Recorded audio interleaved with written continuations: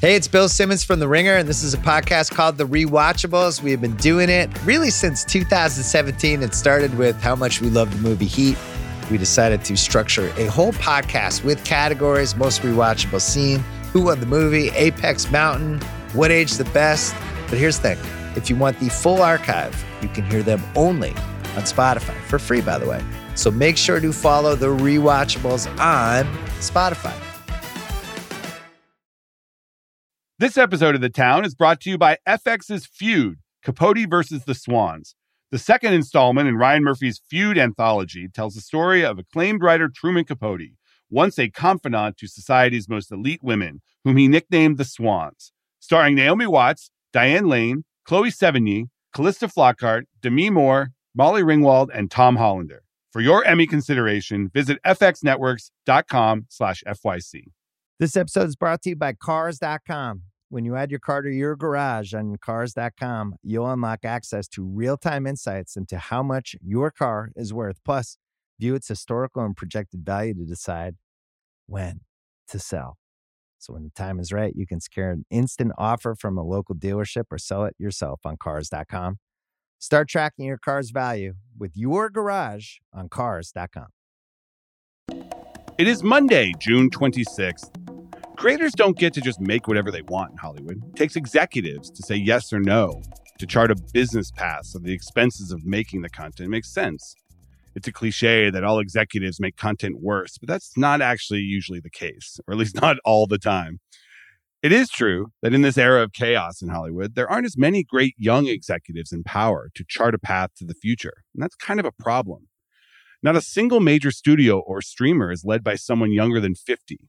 If you look at the landscape, Disney couldn't even find someone to take over as CEO, so they had to go back to the old CEO, Bob Iger, who's in his 70s. These jobs are just different these days, more brand manager and risk assessor than creative visionary. I talk to producers and agents all the time who say they don't even bother taking big projects to more junior executives because they don't have any actual power to make stuff. And making stuff is how young executives build reputations, leads them to bigger and bigger jobs and deals. The industry has also done a pretty terrible job at diversifying to serve that diverse consumer audience that they're all trying to serve. But there are great executives out there, and that matters to people who care about great projects that you and I watch every day. Execs who can manage talent and bottom lines, and make the process and the product better. Today, we're doing a draft episode with Lucas Shaw of Bloomberg. We're going to go pick teams, executives, men and women who we would want if we were starting a company today, could lock down the great executives that are out there for unlimited money. So today, it's the executive draft. From The Ringer and Puck, I'm Matt Bellany, and this is The Town.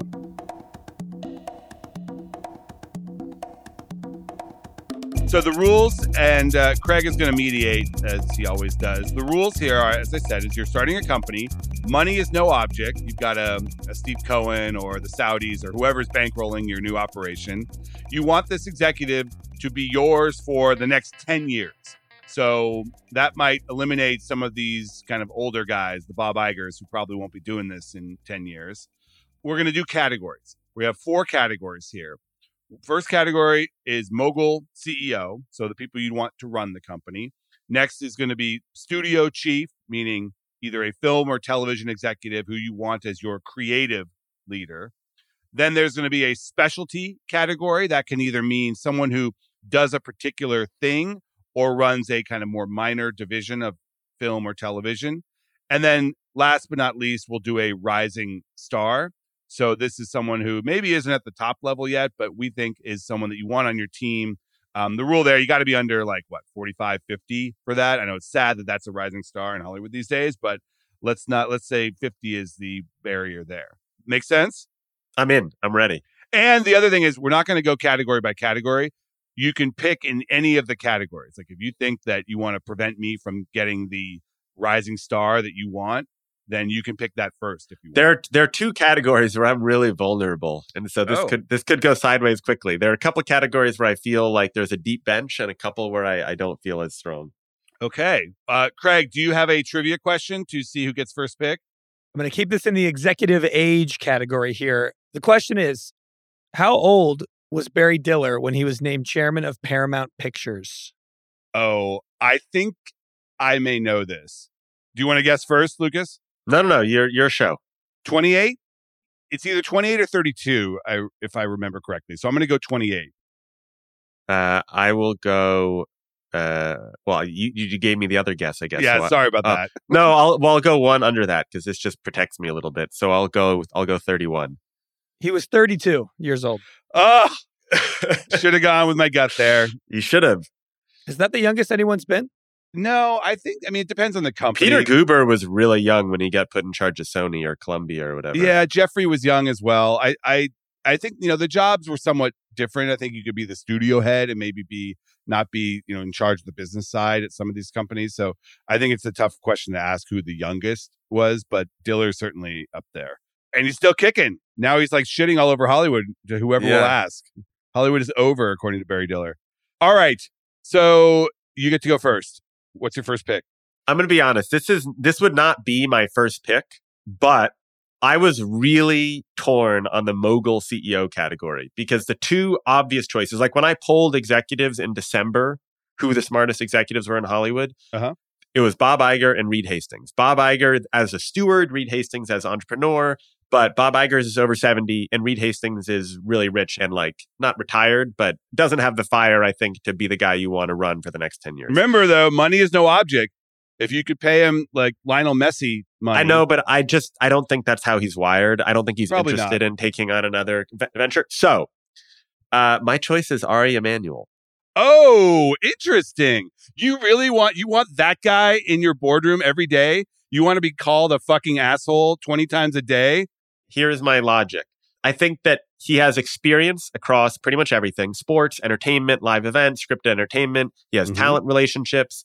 He still has fire in the belly. He wants to be a billionaire. And I just think even though there are all sorts of personality flaws that come with picking him, he is a leader and a visionary that people tend to believe in. And he has just continued to build his company into something bigger and bigger and bigger. And if I want someone to run a relatively new company, or I want someone who has experience as an entrepreneur, and he does. So that is my pick. He just bought WWE. He's got UFC. He's got the talent business, sports. Yeah, he's got a lot of experience. He's just such a volatile personality. Yeah. I feel like with Ari Emanuel, like you show up one morning and he's just going to start calling everybody assholes, telling everyone's wrong, seizing control of the company, and you would be out in the company that you created. Did you listen to his Freakonomics podcast interview? It got a lot of traction. It was wild. I talked to someone who said it was the most honest interview anyone's given in the last 5 years or something. It was pretty great. I recommend it. It also, he has this weird diet that he doesn't eat for certain days, and he has all this a lot of about his gut. He's got a big focus on gut health, which I guess would make him probably good to have on your team because he's not going to keel over. Yeah, I'll stay in the mogul CEO category just to keep it consistent here. I'm going to go with Peter Chernin as my mogul CEO pick. Now, he is not currently in the studio system. He ran Fox for the Murdochs back in the day. I just feel like if there is anyone in the industry right now who has that statesman feel to him, even Bob Iger right now is being run through the ringer. These guys running the companies now, they're in such a tough spot that they don't have the same gravitas as someone like Chernin, who has done the job and has been outside the system. He's an investor now. He's got a very successful company. He's investing in lots of digital media. He's got a film fund with the Qataris that he does that he, I think, has been successful at. I just think that the overall package of someone who's run one of these companies, who is out there and could do the job day one and you'd want on your team to build, it's going to be Chernin. I mean, look, Peter is brilliant. He was a very effective number two for Rupert Murdoch for a long time. And as you noted, he's had a very successful career since then. The only two things that would give me pause are, one, he's 72. So if you're picking for the next 10 years, even though he seems healthy and fine, he's Iger age. And the other is he seems to have largely given up on wanting to do that, right? He seems pretty content with his life. And so it's similar to the Reed Hastings situation where I just don't know that that person wants to come back and be the CEO of a multinational corporation. Yeah. But again, I have Steve Cohen Saudi money here. I know. So we can do whatever we want here. That's true. Maybe with the Mets, we'll pay through the nose, and then everyone will get injured. Poor Mets fans. Cheap shot. Pick number 2. I'm gonna just continue. These were the 2 categories where I didn't have the most options. So I'm gonna go to Rising Star because I feel like the other 2 I have a lot of options, and I'm gonna go international. So I'm gonna take Min Young Kim, who is probably not who your person was in this category, but I was nervous about it anyways. She is the head of programming in APAC, other than India, basically, for Netflix. She was sort of the executive behind Netflix's big success with Korean television and has basically brought Korean TV to the world. And if I'm building a new company and I want someone who has a lot of experience in a part of the world where maybe our studio chief does not, that's what I want. So you want your company to be focused on Korean television? No, but I want someone who has a lot of experience in Asia, which is home to more than half of the people in the world. That's true. And a growth market, unlike this country, which is not really a growth market. All right. I'll admit I don't know much about the Korean television as you do, but I know it's big. So I'll give you that. My pick is actually another Netflix executive for Rising Star. And it's a woman who is a VP of drama at Netflix named Ginny Hao, who has been credited with a lot of the success on the Bridgerton franchise.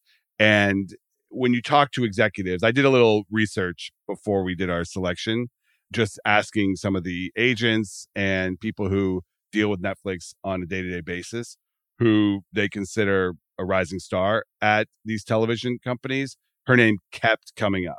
Good taste, easy to deal with, honest, and well-liked within the company. So if I'm betting on someone to be able to have good relationships within the creative community, I'm going to bet on her. She's in I think she's in her early 40s. So we'll go there. Solid selection. Okay, now I got to go studio chief or specialty. I guess I'm going to go studio chief. And though there are more popular, I guess there are people who have done more popular shows elsewhere, but I feel very hard picking anyone other than Casey at HBO. All right. So that is a good pick. I assumed you would go that direction for studio chief because I feel like he's considered the number 1 television executive right now from a creative standpoint, clearly. But the fact that, when Richard Plepler left HBO and the whole AT&T debacle, I think a lot of people thought HBO would fall, would suffer. And quarter after quarter, there is one show that HBO kills it on and everybody watches. And I feel like that consistency and the fact that even under the David Zaslav chaos and everything that's happening at Warner Discovery, the fact that they've still maintained that consistency at HBO is pretty remarkable. And a mix of shows that are sort of your award-worthy LA, New York shows, your Succession, your White Lotus, but then you've got your House of the Dragon, your Euphorias that truly are mass hits. And I think he's got a good balance of taste. And as you point out, he has navigated a truly impossible situation. This episode is brought to you by State Farm. You might say all kinds of stuff when things go wrong, but these are the words you really need to remember. Like a good neighbor, State Farm is there. They've got options to fit your unique insurance needs, meaning you can talk to your agent to choose the coverage you need, have coverage options to protect the things you value most, file a claim right on the State Farm mobile app, and even reach a real person when you need to talk to someone. Like a good neighbor, State Farm is there. All right, I'm going to stick in the studio chief category, and I'm going to stay in the television world. I looked at this hard, and I had a bunch of different candidates. And, I thought about John Landgraf at FX and Hulu, and I thought about Eric Schreier, who has a big job in Disney television, both of which people love and are great execs. I'm going to go with their boss, Dana Walden, who has her ascension at Disney after the Fox merger. She was an executive at 20th Television. She came over when Disney bought Fox and was elevated with Peter Rice. Peter Rice then was fired from the company. Now she is running all of Disney Television. And I just feel like around town, she is the top television executive right now. And I feel like she would be great to have on my team. Super ambitious. She came up from being a publicist. And she is now like being talked about legitimately as a potential Bob Iger successor at Disney. I'm not sure that's going to happen, but I think that if you're starting a company, you want someone like Dana and her relationships in your corner. Dana was either my second or third choice here, sort of a no-brainer. It's funny how much people bring up FX, and I love their shows. My girlfriend and I watched the first 2 episodes of the new season of The Bear last night, but FX hasn't had as many big commercial breakout hits that reach the masses, right? It has felt a little more niche, especially in recent years. And I think one of the things that Dana has is she has worked, obviously, with the FX folks on some of their biggest hits, including some of the Ryan Murphy shows, but also has experience with broadcast shows. She has experience selling shows to pretty much everyone. So she's made TV shows for basically every type of audience. Yeah. And the relationship she has with the creators, I feel like, are the essence of what you want in a studio chief. How are you going to get this creator to make an in-demand show for this outlet? That's the question that every studio chief has to ask themselves. And other than money, you can always overpay people. And Netflix did that for years. But the relationships do matter. Yeah. And Dana and Peter, I believe, worked together a long time ago. So you're just bringing the band back together. Yeah, exactly. I think Dana would actually be a great CEO for another company, not Disney. I mean, the Disney Parks thing and all of the other, international stuff that Disney does is a tough slog. Not that she can't do it. I mean, I think she'll need to get some training on that side. But I wouldn't be surprised if she ends up running another one of these entertainment companies if Disney doesn't give her the CEO job. Yeah. All right. So where are we on to next? We got Specialty. 2 categories left. Specialty person. No, we only have one. Oh, we only have one left? Oh, yeah. Unless we want to throw in a wild card that you've just, Somebody's going to be left out, but keep going. My specialty one, I'm going to take the not most obvious one, which may be your pick. But especially because of the year he's had this year, I'm going Chris Meledandri. All right. That makes sense. CEO of Illumination, creator of the Minions, creator of Super Mario Brothers movie with Nintendo, but yes. I'm building out my media company. I've got Ari as the head honcho. I've got Casey Bloys running studios, a lot of experience in drama and comedy. I've got Min Kim, who can take care of the international component. And then now Meledandri, who can do animation. The only thing I'm really missing now, I guess, is like some kind of video game strategy. But that's a little outside you and all the other studios are missing that. All right. Yeah, I think Chris is great. I had him on my list for specialty. I thought you would probably pick him first, but that's okay. It's just film. Like, he hasn't really grown out Illumination to be the power in television that maybe it could be at one point. But that's fine. We have this category for that reason. The criticism of Chris in Illumination would be that he's such a perfectionist that he only makes a couple of movies at a time. And so, yes, he has not built it out into kind of this world-conquering animation division. But you could say the same about Pixar. Right. We don't need to talk about Pixar today. Okay. My number one for specialty executive has got to be Kevin Feige. Yeah. Unprecedented run. He's been running Marvel, 30-something movies now in a row. Little bit of a tough spot that they're in. I think he's stretched too thin with all of these big Marvel shows as well as the movies. This Secret Invasion show was supposed to be Marvel's Andor. I don't think it is.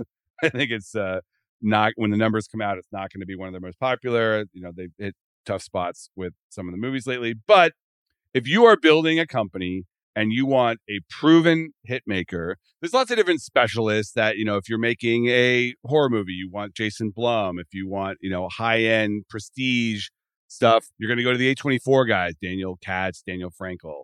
I just think that Feige, as an executive who's also a producer who can, we're not getting into producers on the show. Like, there's a million producers who used to be executives who are great. And, someone like a Nina Jacobson who ran Disney's production, or, these people that have been in the studio system and are now kind of working outside. John Glickman does a bunch of stuff and he ran MGM. Yeah, these are people who have built companies or brands and specialize in a particular type of programming. So in Meledandri's case, animation. Jason Blum, who you mentioned, like, if you had to pick anyone to, build up a horror business, that's who you'd do. And Kevin Feige has run the single biggest sort of specialty division, or the most successful niche in the media business of the last 20 years. Right, exactly. And if you're doing prestige stuff, you want, one of the A24 guys, Daniel Katz, Daniel Frankel. Yeah. If maybe Tom Quinn at Neon. Like, I get that in that world. But for the comic book universe or the genre universe, I think he could probably take over Star Wars or one of the others and do great at it as well. That's who you want on your team, Feige. Between Feige and Meledandri, who's your pick?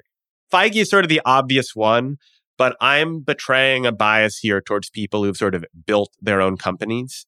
Whereas Feige, what Feige's done is fucking impressive. Yeah, Marvel Studios is basically a new company. Yes, but he did inherit all of these characters. So I think it's a little bit different.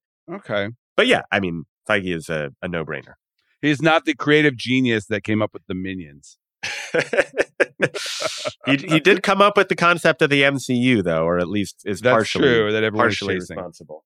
All right, so we left out a bunch of people here, great executives. Is there anyone that you'd want to add for your fifth man or woman? I mean, the people who I had on my list, setting aside sort of the obvious like studio chief people like a Donna Langley or like that, the folks who I wanted to try to find a place for were Sarah Hardin, who runs Reese Witherspoon's Hello Sunshine, and I just think has a lot of experience across a lot of parts of the business. And if I wanted someone to sort of like spin up some new business opportunities, that would be one. So you think Hello Sunshine is successful because of Sarah Hardin and not because of Reese Witherspoon? Why does it have to be mutually exclusive? I think you need. No, I'm not judging. I think the answer is probably yes. There are a lot of celebrities who want to build their own companies. There's only a couple of them that have sold them for a bunch of money. It sold them for a bunch of money because of the team around Reese. Yeah, it's the same as LeBron's company, Maverick Carter. Thought about Maverick. If you wanted an unscripted executive, I mean, there's nobody who's been on a better run than Brandon Reig at Netflix. That's a good one.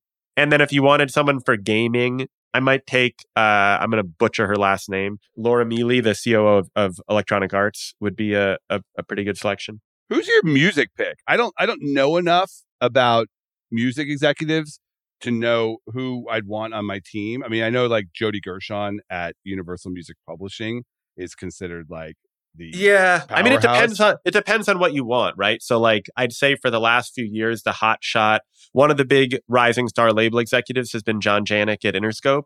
Okay. But also they're like the Lippmans who run Republic do an amazing job. Jody, who you mentioned, and John Platt are probably the two best in class publishing executives.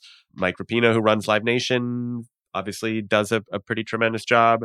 For all Daniel Ek at Spotify, like an obvious choice, and this is a Spotify show, but like he's a pretty remarkable executive. It depends on what you want them to do. So remarkable, I guarantee you he doesn't listen to the show. But you're probably right. Actually, we don't know that. We don't know that he doesn't listen. He did include us in some presentation he did last year, which I was told was a big deal. And I guess maybe he will listen to those shows if he puts them in a presentation. But all right, the only one I had that we didn't mention is I think Brian Lord at CAA is sort of the dawn of the talent world right now. He feels like I called him the mayor of Hollywood last year, and he got upset. But the most powerful talent agent is probably a ripe candidate for being a very successful executive. And 100%. It just doesn't seem like he wants to do it. He likes. Yeah, I don't know that he wants it. But if he did want it, he could probably be great at it. Yeah. I foolishly tried to include what I understood to be the desires of some of these executives, which is probably foolish. Remember, Saudi money here. This is going to be the live golf of entertainment companies. You should put that on your LinkedIn bio. Minus the links to a murderous regime. All right, so let's put our teams up against each other. I've got Peter Chernin, who used to run Fox. I've got Dana Walden, who currently runs Disney Television. I've got Ginny Howe, who runs scripted drama at Netflix, and I've got Kevin Feige, who runs Marvel. So that's a pretty damn good team. And your team is Ari Emanuel, CEO of Endeavor, Casey Bloys, the head of HBO, Chris Meledandri, the head of Illumination, Min Kim, who's a senior APAC executive at Netflix. Yeah, the beauty of this draft is that unlike our box office draft, there's really no way to check on this and hold us accountable for our picks. I took a real L in the box office with this Flash movie. It's crushing me. You did, but it's over. You were so far ahead after Mario Brothers that it's really just a formality the rest of the year. I mean, you did have, and you also have Spider-Verse, right? Yeah, but the Spider-Verse is small, is the same size as Little Mermaid, basically. Maybe a little bigger. That's true. And we don't know what the budget is on Spider-Verse. They have not said that. I saw 150. Oh, you did? I bet that's what I saw. Sony lies. Sony lies. It's got to be way more than that. And also, Little Mermaid just crossed 500. And it's supposed to do $1 billion. So I'm out of luck. All right. Those are our teams. No way to hold us accountable. Greg, what do you think? Knowing none of these people. I think, okay, first of all, how dare you? Second of all, I think you need either you need a consultant to teach you how to draft, or you are just flexing all over Lucas by giving him the first pick in every single category and staying confident. I know. I need to hire like Sean Fennessy to come in and like tell me how to do the draft correctly.